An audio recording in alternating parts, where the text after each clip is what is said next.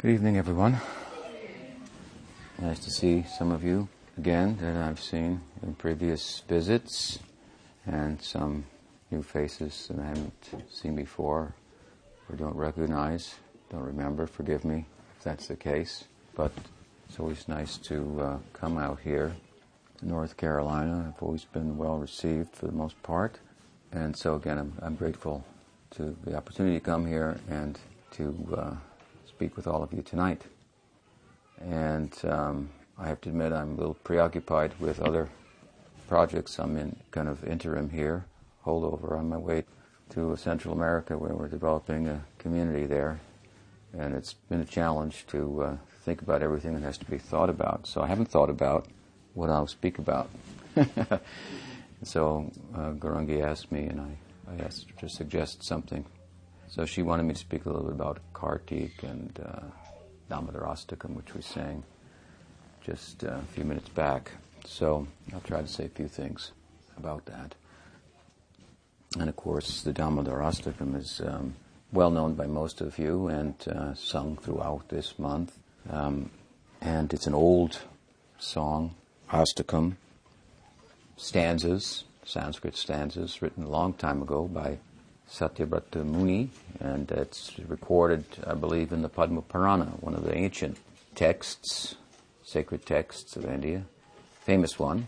And sometimes it's said, it's conceived, it's thought about by great devotees of the song, that because people are said to have lived a long time during the time that this was written, it took a long time to write by our estimation.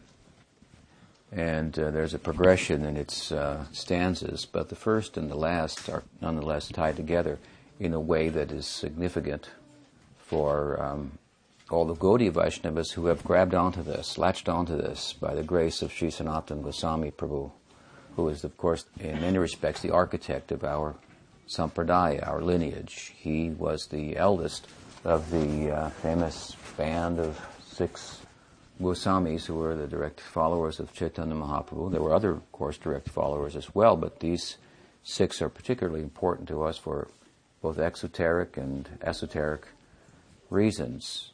And the exoteric reasons will sound esoteric for that matter. So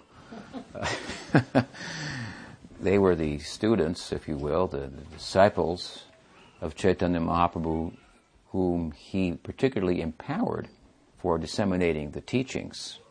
Rupa Narottam prays about Rupa in his famous verse, thus, what does he say? Sri Chaitanya manobishtam stapitam yena bhutale svayam rupa kadamayam dadati svapadantikam. Narottam Thakur coming a little bit later in the next wave of devotees following the waterfall of Chaitanya Mahaprabhu's ecstatic love, looking back, if you will, at Rupa.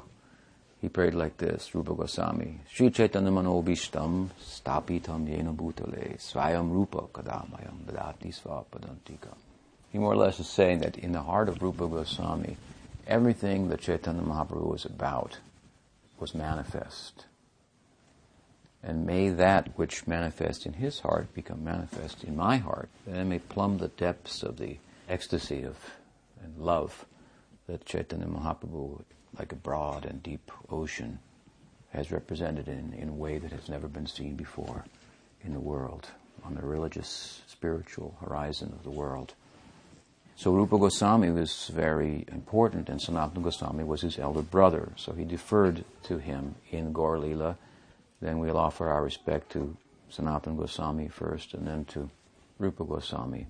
And Sanatana Goswami, like I say, was like the architect of the Sampradaya. He was particularly commissioned to write and excavate the places of Krishna's Leela, his pastimes in Vrindavan, so that might become known to the people and they could take advantage of it, to write, set a standard of behavior for the devotees, followers of Chaitanya Mahaprabhu, and so on.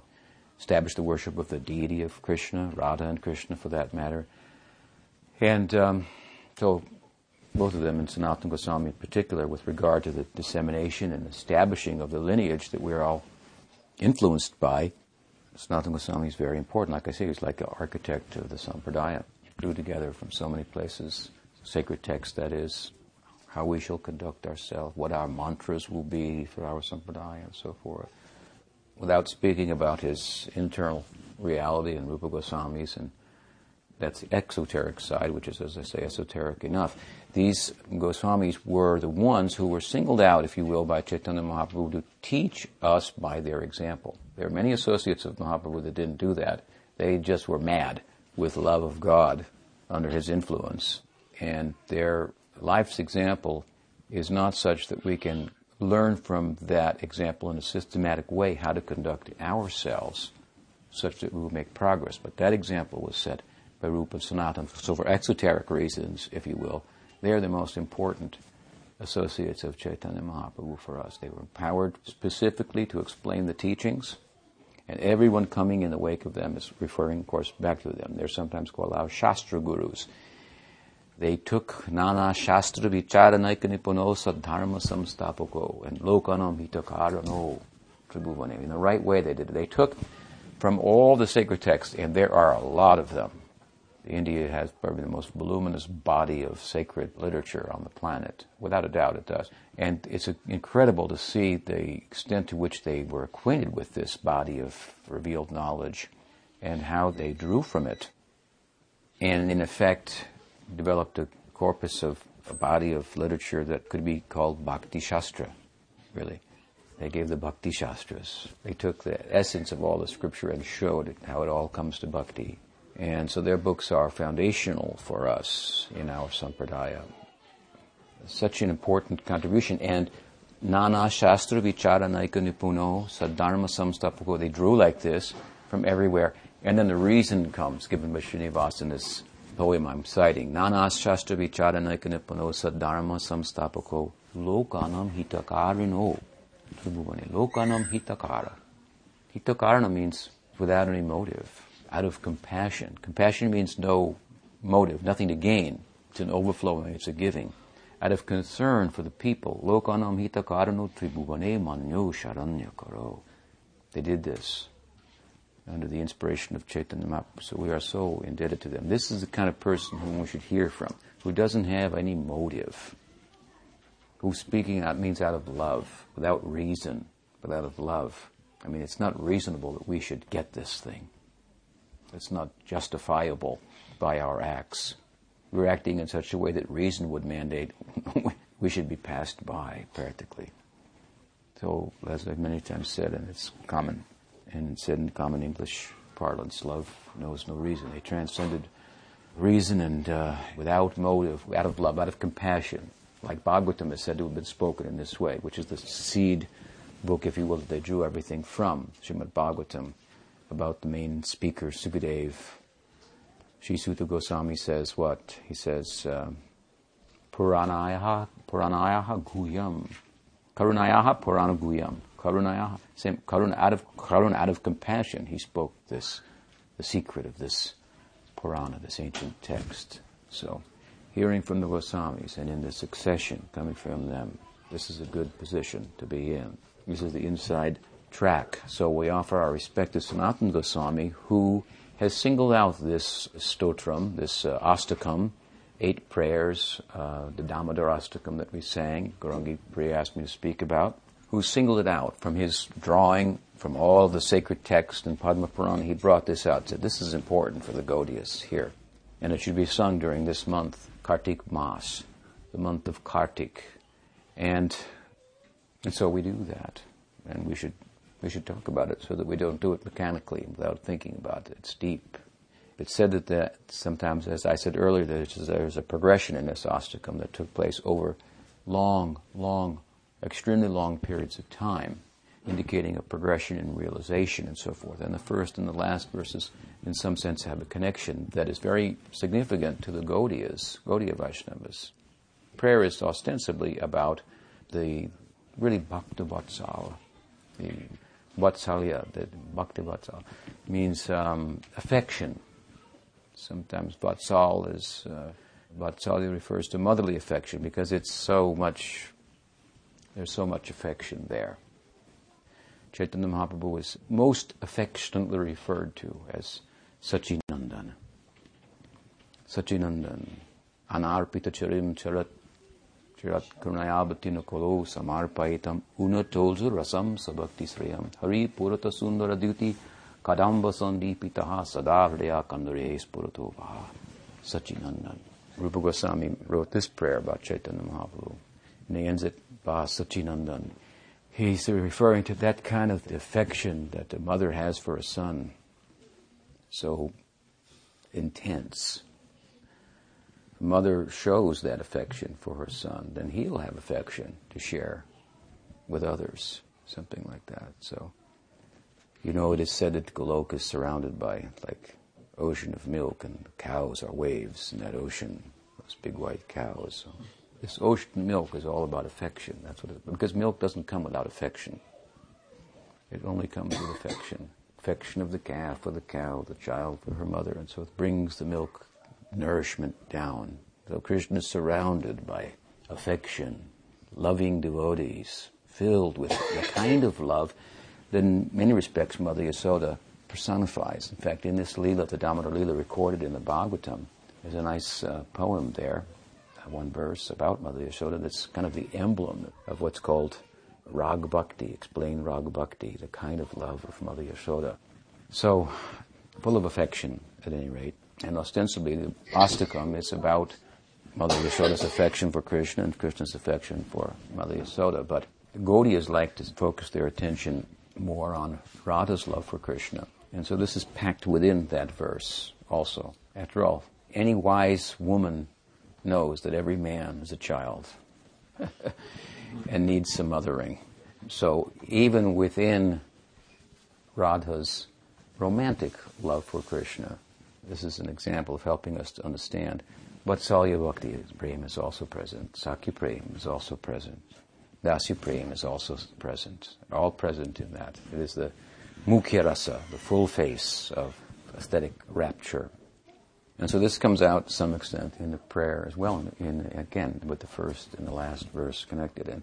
And of course we owe our tribute, and again, to Sanatana Goswami for bringing this out, for writing a commentary on it, for presenting it to us as something that we should sing in the month of Damodar, in pursuit of the grace of Radha. This is, after all, her month. Kartika, Kirtida, Kirtika is the name of her mother. It was a custom in the Braj Mandal, the great circle of the cowherds, that the daughters would be named after Daksha's daughters. Daksha had so many daughters, and 27 of whom were married to the moon. And then, of course, the moon became overly affectionate to one, the Rohini, and neglected the others, so the moon was cursed to die. But the 27 other daughters means the phases of the moon. They saved him from dying. So he seems to fade, but he doesn't quite go out, and he comes back again. This is our Krishna Chandra, so you may know that Radha, Anuradha, Lalita, Vishaka, these are all names of the constellations, names of Daksha's daughters. And so this was the custom in the Braj, to name your daughter after the Daksha's daughters and so forth. And so there's a whole relationship between the Leela and the cosmos. It's cosmological. It's cosmic. The Leela is cosmic and beyond. It's very local in a microscopic sense and in a macrocosmic sense. It has cosmic implications and beyond. In fact, I mentioned that ocean of milk, ocean of liquor, ocean of ghee, and all these things have also been described with Radharani as the source, the nature of perfection. If we study it carefully, we see how it produces intoxication in Krishna, which makes for an ocean of liquor, and so on and so on. It's all described in the esoteric text, the poetic language of great mystics who have experienced this and try to speak about it to us. They can only use poetry to try to do justice to their experience. So all these kind of descriptions of the universe, of Sukadeva and so forth, for example, we have to look at it through a poetic eye, and we'll get more out of it. After all, the world is better described by poetry than it is by math. And for that matter, there's poetry to math, right? Underneath the poem is a particular structure. Underneath the art, the canvas, there's math. Beneath music, there's math. And so this is Bhakti and Vedanta together. knowledge, Gyan, and Bhakti. And Bhakti is the highest knowledge. That is the end of Vedanta. So, Vrishabhanu Raj, the father of Radharani, his wife's name was Kirtida or Kirtika. Kirti means fame, actually, and Da means to give. So Kirtida, Kirtika, giver of fame. And this is one of the wives of Daksha. And Kartika, therefore, is a name for the one who comes from Kirtika. So a name for Radha. So there's a connection there between Radha and the month of Kartika, which is the month that precedes Agrahayana or Margashirsha. Masanam Margashirshoham. Krishna says in Bhagavad Gita, amongst the months, I am Margashirsha. So that's the next month on the Indian calendar. And this is the month that precedes that. Our Goswamis have reasoned that the month that precedes the month that personifies Krishna, represents Krishna in the calendar month, that must be Radha because Radha precedes Krishna. She's in the background, but the background precedes the foreground. And she precedes in the sense that the background is energizing the foreground and making it possible for him to do what he does. Like Brahman, influenced by his Shakti, dances. Otherwise he's still, quiet. But in the influence of his Shakti, then this Leela manifests, and the dancing and flute playing and all of that. Trying to do justice to what she does to him, something like that. And as a result, it goes out and it is shared and so forth. So this is her month, Radha's month. And this month is sometimes called Urja Mas also. Urja means like strength, it means resources. So Radha is the reservoir of Krishna's resources. Behind every man there's a woman, they say, something like that. And if you look carefully, she's really, but subtly, in the front. So the devotees, they observe this Urja Vrat during this month, and with the idea to get Radharani's attention. After all, she oversaw the many, many sadhakas in the Leela. You may say they're siddhas, but they're not perfect yet. If your sadhana becomes perfect, you will develop bhava bhakti. And when your culture of bhava becomes perfect, which is a kind of sadhana, bhava bhakti is a mixture of sadhana bhakti and prem bhakti. It's taking a ray of prem and cultivating in a particular way that one's qualified to do, cultivating the bhav that one has. Without it, it will be hard to cultivate. When one gets a ray of the sun of prem, then there's something to do with that. Or it does something with you, we could say. And that's a kind of sadhana. When that becomes perfect, developed, then it becomes prem, becomes thickened and condensed, it becomes prem. When that prem becomes condensed, then one takes birth in Krishna Leela. And still some distance to go there. During this month in the Leela in Braj, we found that some young gopis, they were young girls, unmarried girls. These Kumaris, they went every day to Jamuna. They worshipped Katyayani, Nandasutam, Devi, Patim Kurute Namaha. They would pray to Devi, Katyayani, the goddess, that Nandasutam, the son of Nanda, O Devi, Patim, make him our husband. Kurute Namaha. We make our obeisance to you. You please bless us in such a way that the son of Nanda can become our husband. Mahaprabhu prayed like this, Ayi Nanda Tanuja Kinkaram, in his Shikshastakam. Ayi Nanda Tanuja Kinkaram. Oh, when can I live in the house of Nanda Maharaj? This is his spirit, because a girl would go and live in the house of her father's husband, join the family there. I want to live in the house of Nanda Maharaj. It means I want to be married to Nanda. We all actually want that, even the friends of Krishna. We should all think like this. My mother is Yashoda. My father is Nanda Maharaj. This is the general feeling of everybody in Braj. Whether they have their own mother and own father in the Leela, still this is the general idea. Everyone feels. Even the distant relatives of Nanda Maharaj feel, he's my father. Yashoda, she's my mother. Or they have similar feelings about Vrishabhanu and Kirtida, the father and mother of Radha. We should try to cultivate this feeling. My father is Nanda Maharaj. My mother is Yashoda. This is what we are doing. This is Gaudiya Vaishnavism. We want to enter that Parivar, that family of Krishna, extended family. And the connection will be by affection. After all, how is Krishna the son of Jashoda and Nanda Maharaj? By any other standard than affection's force. Otherwise, technically speaking, this is what most of the world thinks, he's the son of Devaki and Vasudeva. But we are firm on this point. No, he's the son of Mother Yashoda and Nanda. And what is the evidence that we bring to bear? Their affection is stronger. So just like if you live in the neighborhood, a man lives in the neighborhood and his son, his father neglects him, so his son is always next door at the man next door's house and always helping that man with everything he does, and they develop a bond of affection. The neighbors say, "Yeah, he's actually so-and-so's son." Everyone knows he was born in this house with this man and so forth, but the man across the street, he's developed a more affectionate relationship with because he wasn't getting that kind of affection from his father. So the common sense in the neighborhood says, "Oh, that's his son." Affection rules, in other words. That's the real determining factor. There may be an official bond in one way or another, but where our affection takes us is where we are. So Krishna is the son of Jashoda. Krishna is the son of Nanda by affection's force. Devaki admitted it herself at Kurukshetra.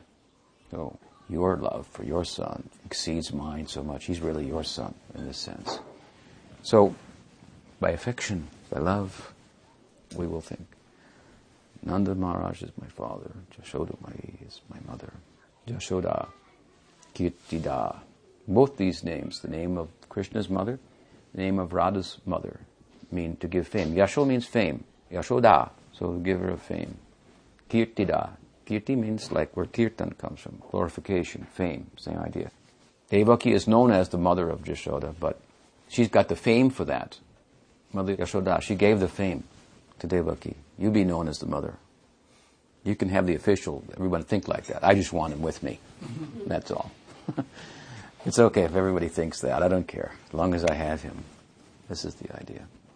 And Kirtida, she has given Radha, Kartiki, Radha, after whom the month is named in this sense. So her mother has given fame, given Radha. Radha is the fame of Krishna. Radha, Kaviraj Goswami says that the Sadaishwarya of Krishna, the six opulence of Krishna, are represented in Radha. Wealth, fame, strength, knowledge, beauty, and renunciation. Without going through them all, just with fame, we can understand that Radharani is she who makes Krishna famous. Because it is her love for Krishna. She is Hladini Shakti. Without this Hladini Shakti, there's no love of Krishna. When this Hladini Shakti comes within the heart of the aspiring devotee, real love begins to manifest. So when Radha, in effect, as Hladini Shakti, shares her love for Krishna, then this Swarup Shakti manifests in the heart of a devotee. And what does the devotee do? He or she begins talking about Krishna. And how then Krishna becomes famous? By the talking of all the devotees about him. If devotees weren't talking about him, glorifying him, who would know about him? And then whose influence is that going on? Radha's influence. She is the fame of Krishna. So, Kirtida, give her a fame, she has given Radha. Jashoda, she has given Krishna to the world. And Urja. This is the Urjvrata month of Urja, again, another name for it. It means resources, strength, and so forth. And we'll get strength from observing the vrat of the vow of this month, the various vows. And it's highly recommended as part of that, the chanting of this Damodarastakam. Again, in the Leela, some kind of vrat is going on. These Kumaris, who are sadhakas in the Leela, in other words, they've taken birth in the Leela, and now they want to perfect themselves. They want to make connection with Krishna. So they're going every day during this month. Well, it's the end of this month, beginning of next month, actually. They're going and petitioning that Katyayani, please give us a blessing that Krishna will become our son, that we can live in the house of Nanda Maharaj. So this is a month for getting the attention of Radha and getting strength then for our bhakti and our devotion. And this prayer really talks about it to some extent, ostensibly, overtly, and it's about that motherly affection. But we find in the first verse and in the last verse some mention of Radha. He ties them all together there. He says, Namam Ishwaram, to go through the verse briefly, the first verse. We can't go through it all tonight. Namam Ishwaram, he begins. So Namam means invoking some auspiciousness by offering regard to those who have the power to make our speech palatable and tasteful and in such a way that it will touch the hearts of the audience, such a way that it will be a result of the movement of my own heart, not something that just goes on between my ears. If the speaker's own heart is moving him or her to speak, then that speaking will certainly touch our hearts, change our hearts, change our lives. It's not just a sharing of information. It's a sharing of feeling and realization that constitutes the transmission, if you will, of Krishna consciousness. You have to have saradayam yourself, the audience, some sympathetic heart for the topics, and therefore you come. And then one who speaks from his or her heart about that topic, whose heart has moved them to talk. Not out of, again, any motivation to gather some following or to make a living or whatever it may be in a professional sense as a speaker or an academic or something, but out of love. Then that person speaks in such a way that it touches our heart. They say it hits home. It resonates with us and causes some vikar, some transformation. We should be careful because it's incredible that the potential for transformation that can come from such sittings, some such gatherings. So Namam, to invoke auspiciousness, Namam Ishwaram. Nama means not me. Not me. Nama. Namam, not me. Not me. Like Namaste, Namaskar. These are common greetings in India. Helps us appreciate something about the India of times gone by, the thinking of the people. They would offer greetings to one another. Not me. Not me. It means there must have been some openness to hear from others, some ability to step outside of the self-centeredness that material life is so much about and actually listen to somebody else. I was in Los Angeles a couple months or so back, and I was in the area of the ISKCON temple there, New Dwarka, where I was raised. And raised in Dwarka, moved to the Braj, something like that. So anyway, a couple of brahmacharis came up to me and they asked me how to distribute books. They were book distributors for ISKCON, and I was well known for distributing books. So they asked me, how's the best way, something like that, to distribute books? So I told them, I said, you have to listen to people. He didn't quite get it. It was like a Zen koan or something. How do you preach to people? You listen to people. What? So that's what I told him, and I, of course, elaborated upon that. If people feel that you care about them, then they're going to want to share with you, and they're going to be open to what you have to say. If they feel you just want to tell them something, and the first sign of caring about people is you care where they're at. You come over to somebody's house and they say, hey, how are you? And then you start to talk about whatever it is you're talking about, and then they just kind of like, yeah. And then as soon as it's time for them to talk, they're all enthusiastic about what they're about to talk about. And as soon as it's your turn to talk, well, good, great. So that doesn't really cause for much of a bond. And we all have that kind of problem to some extent. We are really self-absorbed. And even just in ordinary life, materially speaking, we don't have the time, we don't have the depth, we don't have the breadth to really, really care about what other people are doing, thinking, what's important to them. As trivial as it may be to us, does it really matter how trivial it is to us? Or who are we? It's another person and something's important to them. So it may not be important in the universal scheme of things. It may not be important in the theological scheme and philosophical scheme of things of Gaudiya Vaishnavism, or to me personally it may not be important, but every person is important to Krishna, to God. He's dwelling in their heart. He's entertaining whatever they're thinking about, however painful that might be sometimes to him, however much it may be opposed to him, but he never leaves their heart. He stays there, he sits there, he resides there, patiently waiting. We should have a little patience, listen to people, hear what they're really about, some empathy. This is yoga. Krishna says it in the Gita. In the 6th chapter, he says, those who feel the pain of others as if it is their own, and the joy of others as if it is their own, these are real yogis. This is not so far removed, as psychological as it may sound, from esoteric reality that we're all concerned with. The Swarup Shakti is of this nature.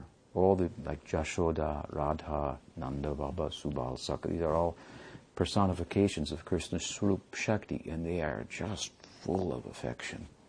It's on account of that affection that we can be included. We're Jeev Shakti. We have no standing there. Because of their affection for us, we become whole enough to participate there. It's like a great welfare state. Everything taken care of. The Swarup Shakti is the highest, which is what Bhakti's the manifestation of. It's the highest knowledge, but it has a kind of ignorance to it, it's the clearest vision. It has a kind of blindness to it.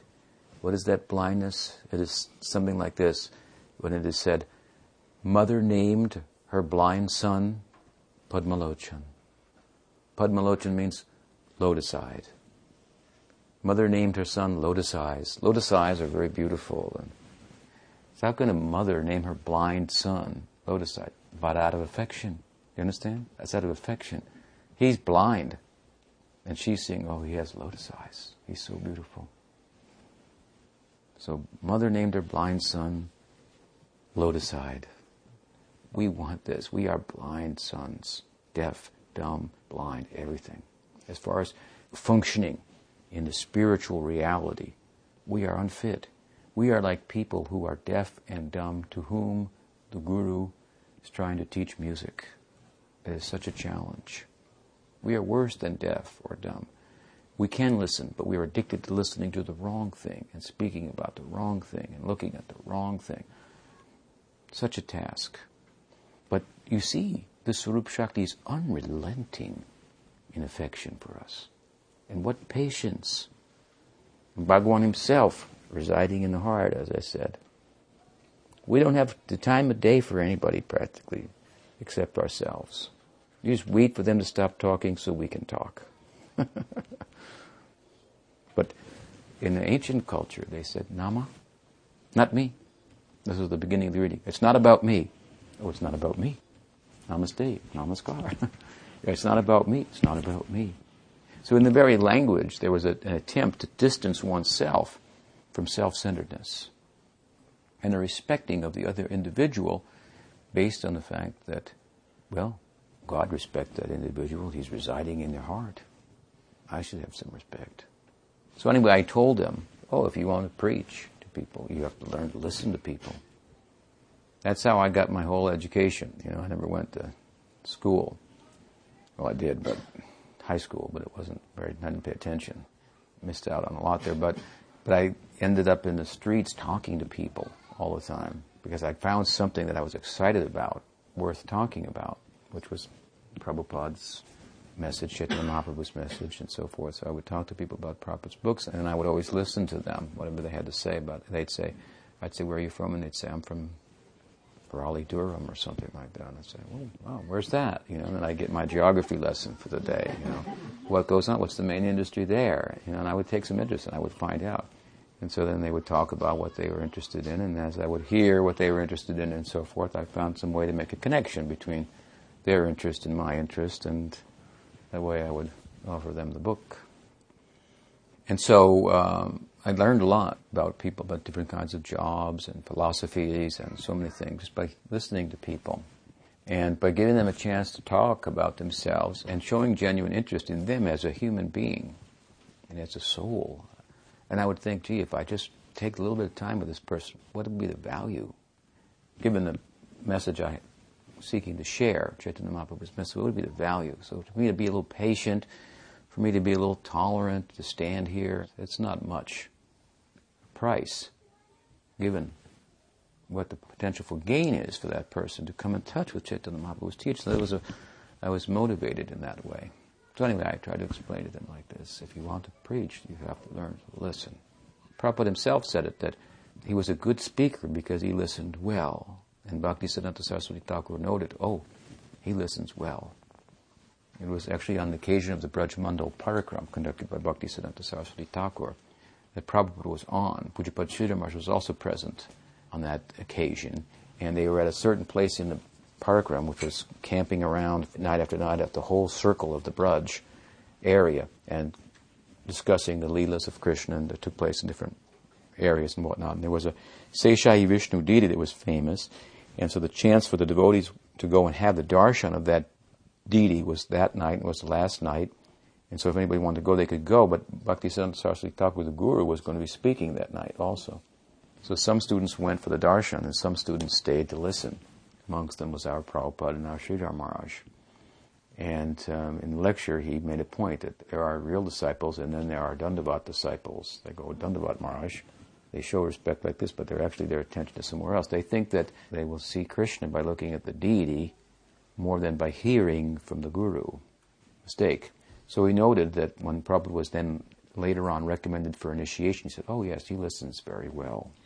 He was present and he decided to listen that night, rather than to have an eye exercise in the name of seeing Krishna, an ear exercise to lend one's ear to the stirrings, again, as we said earlier, of the heart, in this case, of Bhaktisiddhanta Saraswati Thakur, rising to his throat, in his throat and on his tongue, and what was coming there. That is where we should keep connection with that flow.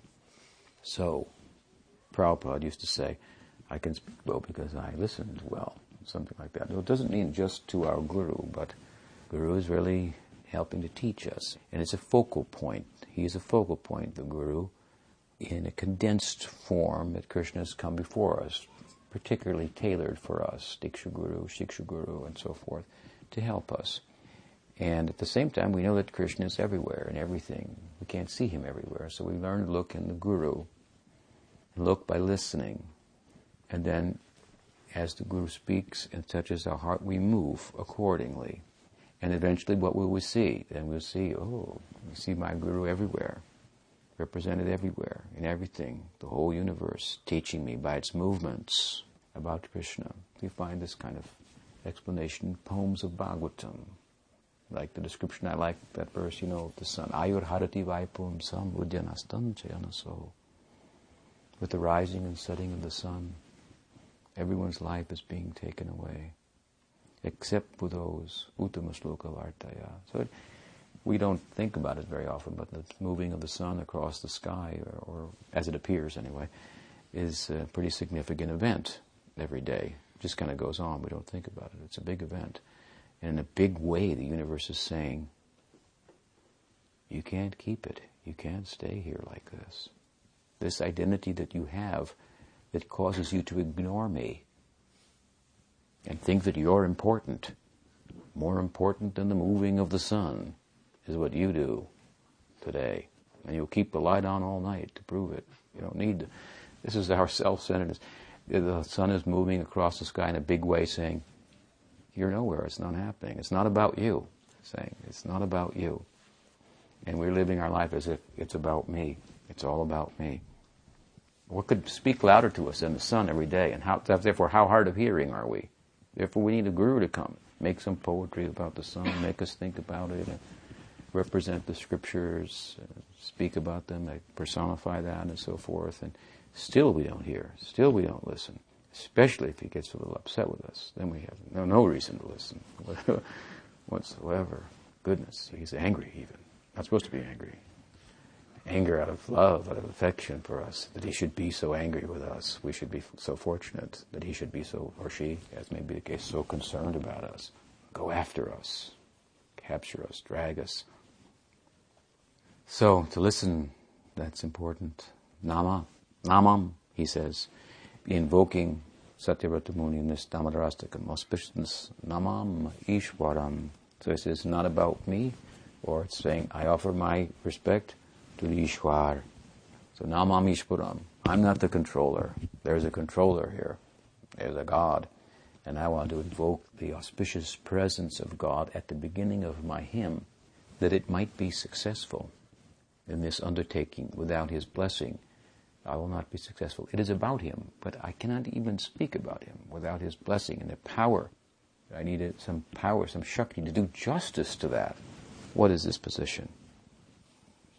Like Prabhupada prayed on the boat coming across the Atlantic, that I've got a mission, I've been given a mission by Bhaktisiddhanta Saraswati Thakur. He is the maidservant of Radha, so for her camp has given me a mission, and it's not an easy one. To go across the sea here to America and try to preach to people in English. My English is not perfect, and what will they be able to understand? How will I be able to explain it? I mean, it's pretty mind-boggling to think of how to explain Gaudiya Vaishnavism to people who don't know anything about it. And when it's never been done before, even, it's an incredible task. So he realized wisely that he needed some power to do this. Therefore, he made some bargaining with Krishna in his prayer. My dear friend, he said, Krishna, Amar Bhai, my good friend, and I have some advice for you. We are on such equal terms that I can give you advice. This is friendly dealings. Friends share advice with one another. They don't hesitate to give good advice. That's the nature of their affection. So let me give you some advice, Krishna. He said, something is for sure. It is fixed like Dhruva. Dhruva means fixed, like the pole star around which so many other planets orbit. And what is that? Forever it is fixed. That if you get the blessing of Radharani, then your life will be successful. If she blesses you, then your life is successful. You know it, and I know it too. So my advice to you is, act in such a way that you can get her blessing by giving me the power to do what she wants. And if you will give me that power to do what she wants, then your life will become successful. What do you think? Krishna says, take it. Take it. Here, take Balaram, Nityananda, and his full power inside of you. Do whatever you like. You know that about me. You want to say that? You think like that. Goodness, take it. This is Gaudiya Vaishnavism, the whole of Gaudiya Vaishnavism, right? There on the boat coming across, and from there, from the heart of that, this whole thing is going on. Did he get the power? What do you think? You see? So he knew how to talk to Krishna in such an endearing way. Oh, you know that about me. You think like that? Yes. Only my best friends, most acquainted with me, are capable of advising me as such, and you've done so abhai, fearlessly, without any reservation. This is Sakya. So Satyavrata Muni, and all great poets in our line, of course, do this. They give it a mangal, an auspicious invocation. So Namamishwaram, this is his auspicious invocation, invoking the blessing of the Lord that he might get his power. Namamishwaram. So it's not about me, it's about you. Ishwar, this poem I want to write. I want to write this and get out of the way at the same time. This is I want to write this, but I want to be heard but not seen. I want it to be heard, but I don't want to be seen. I don't want to really attach my name to. That's why so many texts we consider written by Vyas, because even though they may be written later on, they wrote Vyas because they didn't want to write their own name. They didn't feel it was about them. But this was like coming from Vyas, who was empowered to compile the text for the benefit of the world, so forth. So anyway, I want to write this, and I want to get out of the way at the same time. I want all the credit to go to you. I want all the attention to go to you. Like in Kirtan, we want to play the mridanga. No, we want to be played by the kartals. We want to be played by the mridanga. We want to be moved by the holy name. Not that we're going to control the holy name and the instruments that are accompanying the eternal Kirtan of Mahaprabhu, and we're going to attract everybody by our style or something like that. No. There's a way of being in the front but being in the back at the same time. And this is the whole person of Radha, what she teaches us.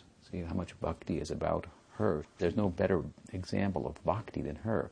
She is the foremost, and at the same time completely pushing herself in the background. Of course, we push her to the foreground. This is our Sampradaya's focus, and thereby, of course, attract Krishna's attention. He wants that. He wants it to be known. It's she.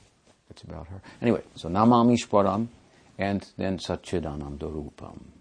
So he wants us to know, because this is a prayer about the Leela of Krishna, and the Leela of Krishna is deceptive, because you might not know offhand, hearing this story, that his Rupam was Satchidanandam,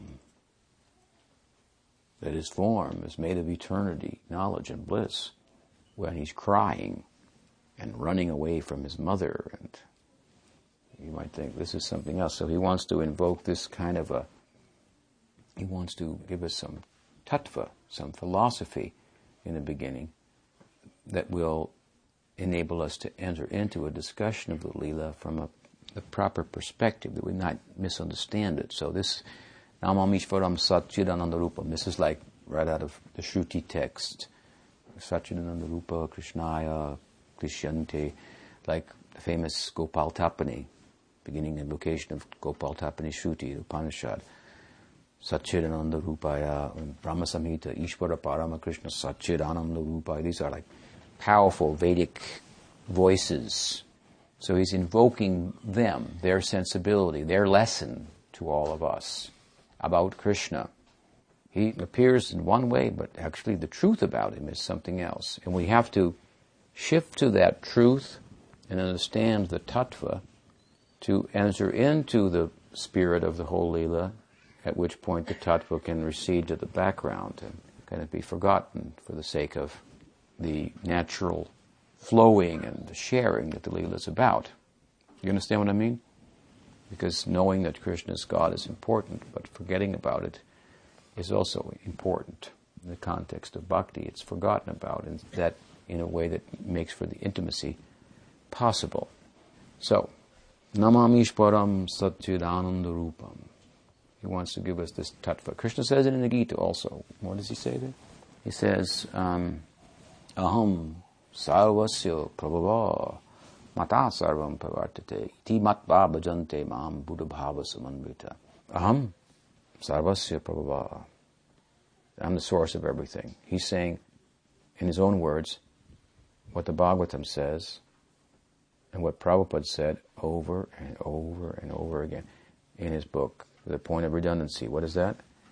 Krishna's tu Bhagavan Swayam, or in Prabhupada's language, Krishna, the Supreme Personality of Godhead, did this, and Krishna, the Supreme Personality of Godhead, did that. You think, well, what does he have to say that every time for? There's a point to that. He's doing that for a reason. This little line, the Supreme Personality of Godhead, rendered, from the Sanskrit of the Bhagavatam, Krishna's tu Bhagavan Swayam. Jiva Goswami says, this is the Paribhash Shloka, this is the key to understand the whole tattva of the Srimad Bhagavatam. It unlocks the whole mystery of the tattva, the philosophy of the Bhagavatam. Though it's a pretty important line, so he wanted over and over again to stress this.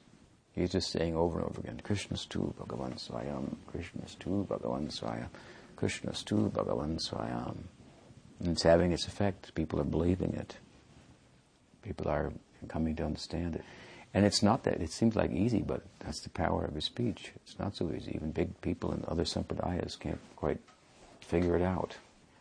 Krishna's tu Bhagavan Swayam. So this tattva, it's important. Krishna says, Aham sarvasya prabhava mata sarvam pravartate. Everything comes from me. I'm the source of everything. And those who know this truth about me, this tattva, then they have the capacity. Aham sarvasya prabhava mata sarvam pravartate iti matva bhajante mam buddha bhava samanvita. They can do bhajan in such a way. Bhajante mam buddha bhava samanvita, raga samanvita. They will have the one part of the component of the unconditional love that bhakti is about in place. There are two components in one sense. If you want to love unconditionally, you have to do one thing. You have to find a center to give love that can take without reservation. Because if I try to love someone or something and I give my all in all with no expectation of return, it's not necessarily such that that thing or person can take it all. If I'm to give my all, I'll have to find a center that will be able to take it all. And to take it, interestingly enough, means to give it back. It's so fascinating. If you really take from people who are giving, if you accept, I should say, they're giving, then it comes back to you. So Krishna is that center. By giving to him, he takes it, like the stomach takes food, and then mysteriously distributes its essential energy to every part of the body. If you're really giving a gift to me and I really receive it, in my receiving of it, there's something that comes back to you that you feel. So the giving and the taking there are really intertwined, like Bed al Bed. Understand? If you really give it and I really accept it, then we can kind of come into a kind of a union, kind of a oneness. This is the nature of love. So to love unconditionally, we have to find a center that can take unconditionally. Krishna gives that challenge in the Gita. Jejatamam papadyante tam satava bhajamiyam. Amavart manuvartante manusha partha sarvas. However much you give, I can take it. And by taking means it will come back to you in a way that's usable. Now, if you keep it for yourself, you can't use it. But if you give it to me, it comes back to you in a way that's usable by you. Your real fortune will be found there. So this is one half of the equation. To give unconditionally, you have to find the perfect center of taking, of receiving. Then, of course, the second half is you have to give without expectation of return. But the wonderful thing about finding the perfect object of love that Krishna personifies, this is what the Goswamis are talking about when they talk about Krishna, the perfect object of love. The wonderful thing about that is even if you give to that imperfectly, because it is the perfect object of love, by giving imperfectly, your capacity to love develops and becomes more perfect. It's amazing. So Krishna says in the Gita, you've got to get this in place. This is who I am. And by knowing this, then you're in a position to do the kind of bhajan that develops into the intimacy of love for me that you find amongst my associates like Yashoda, Radha, Lalita, Vishaka, Sridham, Subal, and all this Braj Leela that is so central to Gaudiya Vaishnavism. So Namamishparam Satchidananda Rupam. He wants to give us some tattva. And then he wants to describe something about the beauty of Krishna. Rupa also means beauty. So, Lasat Kundalam Gokule Brajamanam. Lasat Kundalam. Kundalam means earrings. And Krishna had little earrings on in this Leela that's going to be described in this Astakam of Satyavrata Muni. And they say they're swinging and glistening earrings. And the idea behind it is that these earrings have the good fortune of kissing Krishna's cheeks constantly, swinging back and forth. And the devotee is looking at that and thinking, oh, what is the fortunate position of those earrings? How fortunate that they are glistening and glowing and shining brightly because of that opportunity. In other words, what he wants to say here, he's speaking about the form of Krishna. By speaking about the earrings glistening, he wants to say that these earrings are being ornamented by being in connection with Krishna. Not that Krishna is being ornamented by the ornaments, but these earrings, connecting with Krishna's ears and Krishna's cheeks, now become more beautiful than they were otherwise. It's not that Krishna becomes more beautiful, but the ornaments become more beautiful. He wants to say like this to just give us some, it's a very poetic idea, but to say how beautiful he is. That if you put ornaments on him, the ornaments become more beautiful. Not that they beautify him. They don't do justice to him. And they're trying to make up for it by kissing his cheeks constantly, swinging and glistening. Lasat kundalam gokule brajamanam. So that's all happening in Gokule, in the cow herd community. Gokule. And what is the nature of that? Gokule brajamanam. Gokule brajamanam. Brajamanam means illuminating, shining brightly. So this is indicative of the Shakti then of Bhagavan, and particularly of Radha. So as I wanted to say, in the first verse, this a stotram, an astakam about this Vatsalya Lila, but about affection really for Krishna, which reaches its height in Radha. So in the first verse and in the last verse. In the last verse she's directly mentioned, but in the first verse a little covertly. Gokule Brajamanam. But the word Brajamanam means that, now you see, Krishna's ornaments shine more brightly in connection with him, but he shines more brightly in connection with his Shakti. Like Prabhupada used to say very simply, Prabhupada used to give very high points in very simple language sometimes. I mean, he could write a whole book about this point, this statement of Prabhupada. That Krishna is not so beautiful standing alone, but when he stands next to Radha, then he becomes really beautiful. This is like the whole philosophy is in such a simple statement. So here it comes. It comes in Bhagavatam also, in Rasa Leela. how he shines that much more in the presence of his Shakti. And I've alluded to it or spoken directly about it even earlier when I said Brahman is the absolute just standing still, and Krishna is the absolute dancing. And what is the difference? Is this ingress of the Shakti, the manifestation of the Shakti of Krishna. And Radharani is the fountainhead of all Shakti Tattva, like Krishna is the fountainhead of all Vishnu Tattva. So, Gokule Brajamanam. Gokul is shining brightly. It is also mentioned in Bhagavatam in connection with Krishna's birth. When he took birth, the whole place took on a new light, so to speak. There's a covert reference there in Bhagavatam to the appearance of Radharani, the goddess of fortune, the blessing, makes everything shine and beautiful and attractive. Also taking her birth at about, a year later, but it made the whole Braj shine. So Gokule Brajamana means this place is shining, illuminating, and it's shining light on him. It's him in his best light, Krishna, as a cowherd, illumined by the bhakti of his Shakti. This bhakti makes him shine. It makes him stand out. So he's present in that bhakti. Therefore we say he's present in the hearts of his devotees. The love of Krishna and Krishna are one and different at the same time. Krishna, therefore, sometimes people ask, Swami, have you seen Krishna? Or they might ask you, have you seen Krishna? It's kind of a challenge usually. Have you seen Krishna? And if you say yes, then I'll say, sure. If you say no, then I'll say, why should I listen to you? This is the spirit behind it. If you say yes, I think, well, you're pretty proud, aren't you? If you say no, then why should I listen to you? There's no devotion in this question, in other words. What's what they call the challenging. Have you seen Krishna? So we will say, I don't know, I wasn't looking. We're not looking to see Krishna. I've been serving Krishna, I can tell you that. I've been looking for every opportunity to serve Krishna. So we're not looking to see Krishna, we're looking to serve Krishna. In fact, Sridhar Maharaj once said, if he appears before you in your bhajan and he asks you to do something, tell him wait, and you go ask your guru, is that the fellow you were talking about? He wanted some service. Something like that.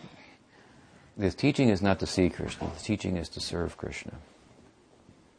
And of course, seeing will be found in serving. You have different eyes then. So he shines brightly in Gokule. It means that there he's surrounded by prema madhurya. So many devotees endowed with wonderful love, and they're making him shine out. We want their company. We want that ingress of Swarup Shakti in our life. Gokule Brajamana. And then Yashoda Bhiya Yukalad Dhavamanam Paramishtam Atyantato Drutya Gopya. Yashoda Bhiya. Now the Leela is being described. So first some Tattva is Mangalar, auspicious invocation. Then some Tattva is given, philosophy to help. This is Krishna. He's Satchidananda. Don't think he's an ordinary person. Then his Rupa, his form, and his place, Gokule Brajamanam, his residence, it means his paribar, his family. He's not alone. Like Prabhupada would say, Krishna's not alone. And if we have the experience of Krishna, if you're actually having the experience of coming in contact with Krishna, and you will come in touch with all these things, Gokule, Jamuna, Govardhan, Radhakund, Shamkund, Dashoda, Nanda Maharaj, Subal, Sridham, Lalita, Vishaka, Radha. It's not without these. Some poets, they sing a prayer about me and Krishna. No. The experience of Krishna is coming in touch with all of Krishna's associates. So Gokule, the Paribar, the family of Krishna. Mangala, Tattva, Rupam, Saundarya, the beauty of Krishna, the family of Krishna, and now the Leela of Krishna. It's going to be described. He gives it in a nutshell in this first verse. He said, Yashoda Biyad, afraid of Yashoda. Yashoda Biyad Ukalad Dhavamanam. He ran away from the mortar. Yashoda Biyad Ukalad Dhavamanam Paramrishtam Atyanta Drutya Gopya.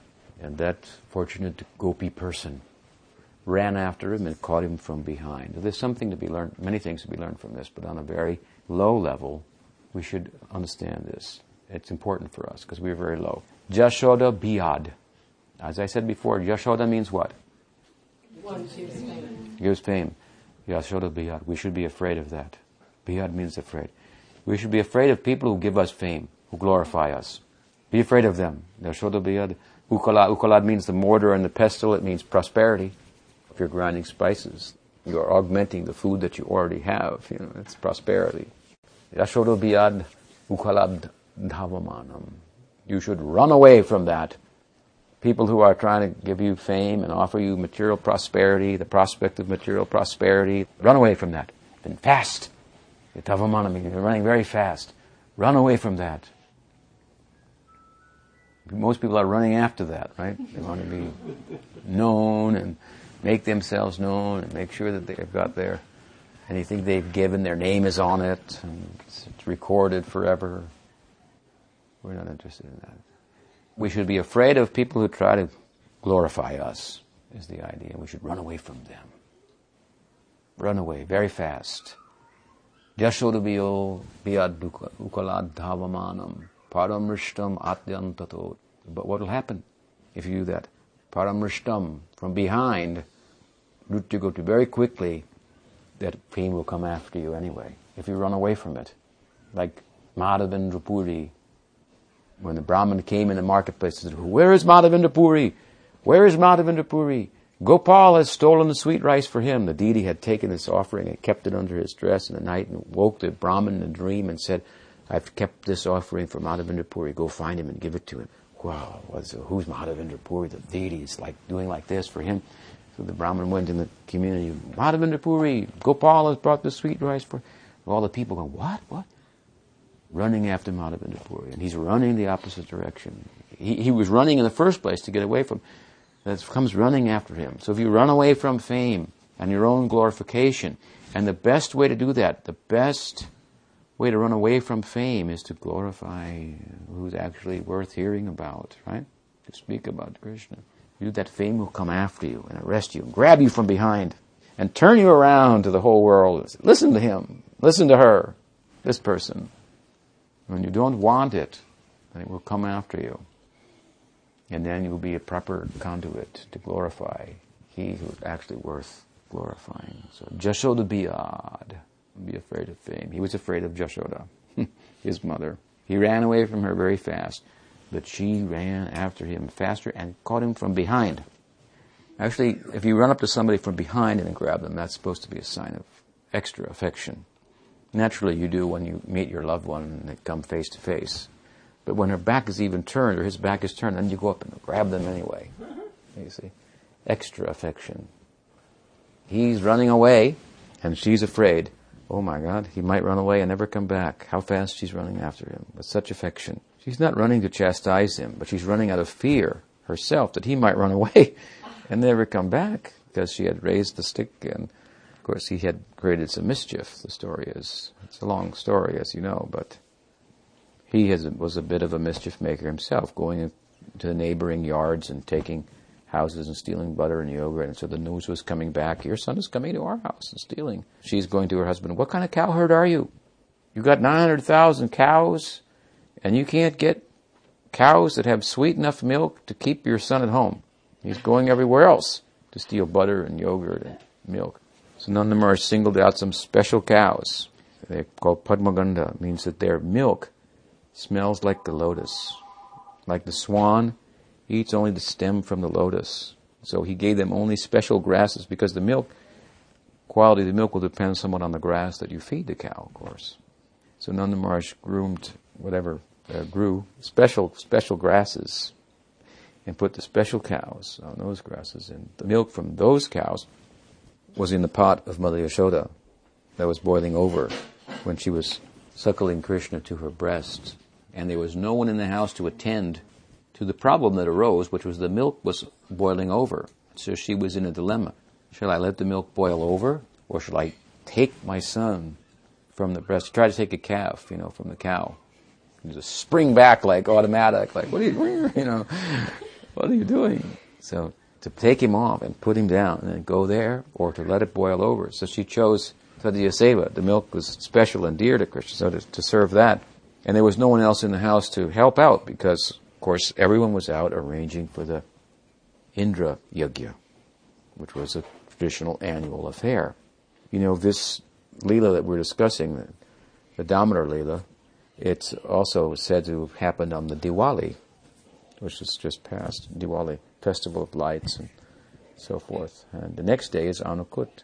So there's a connection between these two Leelas, within Krishna Leela even, because the Anukut is the Govardhan Leela. And the Govardhan Leela is an instance in which Krishna is trying to get Indra to acknowledge his child abuse, the abuse that Krishna had to undergo as a result of Indra's pride. In other words, because everyone was out, all the maidservants attending to the Indra Yajna, Krishna had to be taken from his mother's breast and put down on the floor. It was a traumatic experience for him. He was traumatized in his youth. By the time he got a little older, 7 years old, he started to sort things out because he was a smart fellow, boy, and mature for his age. And he thought, well, this has been going on all these years. That's what was going on. That's why no one was home. She put me down because this guy was so proud that he think that he should be in the center. He traumatized me in my youth. Now I better get him to acknowledge this and to work this psychological issue out. So the Govardhan Leela is connected in this way. It falls on the next day. So this Leela is described there. She ran after him. He was running away fast, and she ran after faster, and she caught him from behind with the force of affection and bound him up. And we want to become like this, bind up Krishna with love and affection. So the whole prayer gives us some idea how to go about that. And this is the month that it's sung, and in this month it's kind of an opportunity to make some special progress in that direction. So, talked for a long time, we'll stop there. Any question? All right. This point about caring about people and listening, sometimes though we never get to the transcendental part of it. And then we just listen, and then the saga goes on every time you see them, like for days and days and years and years. Well, they got to listen to you too. That's part of it. If you teach them that you have to do it in such a way that they see, oh, she listens to me, and I should listen to her. But then amongst devotees too, we often never get to Krishna either, even we're devotees, and we just talk about how are you and how is your body and your business and your, you know what I mean, and we're shy to actually glorify Krishna together when we're even in association. Yeah, that's a shame that happens. That should be avoided. But at the same time, in the name of talking about Krishna, we don't want to artificially do away with our humanness and our reality. So it's a fine blend, because we can become artificial and only talk about Krishna, and so somehow it has to be integrated, our humanity with our Krishna consciousness. It's a fine art. Keep practicing. I talked for a long time, so we'll stop there. Shri Radha Damodar ki jai. Gaur Bhakta Vrinda ki jai. Gaur Pramanande. Haribo.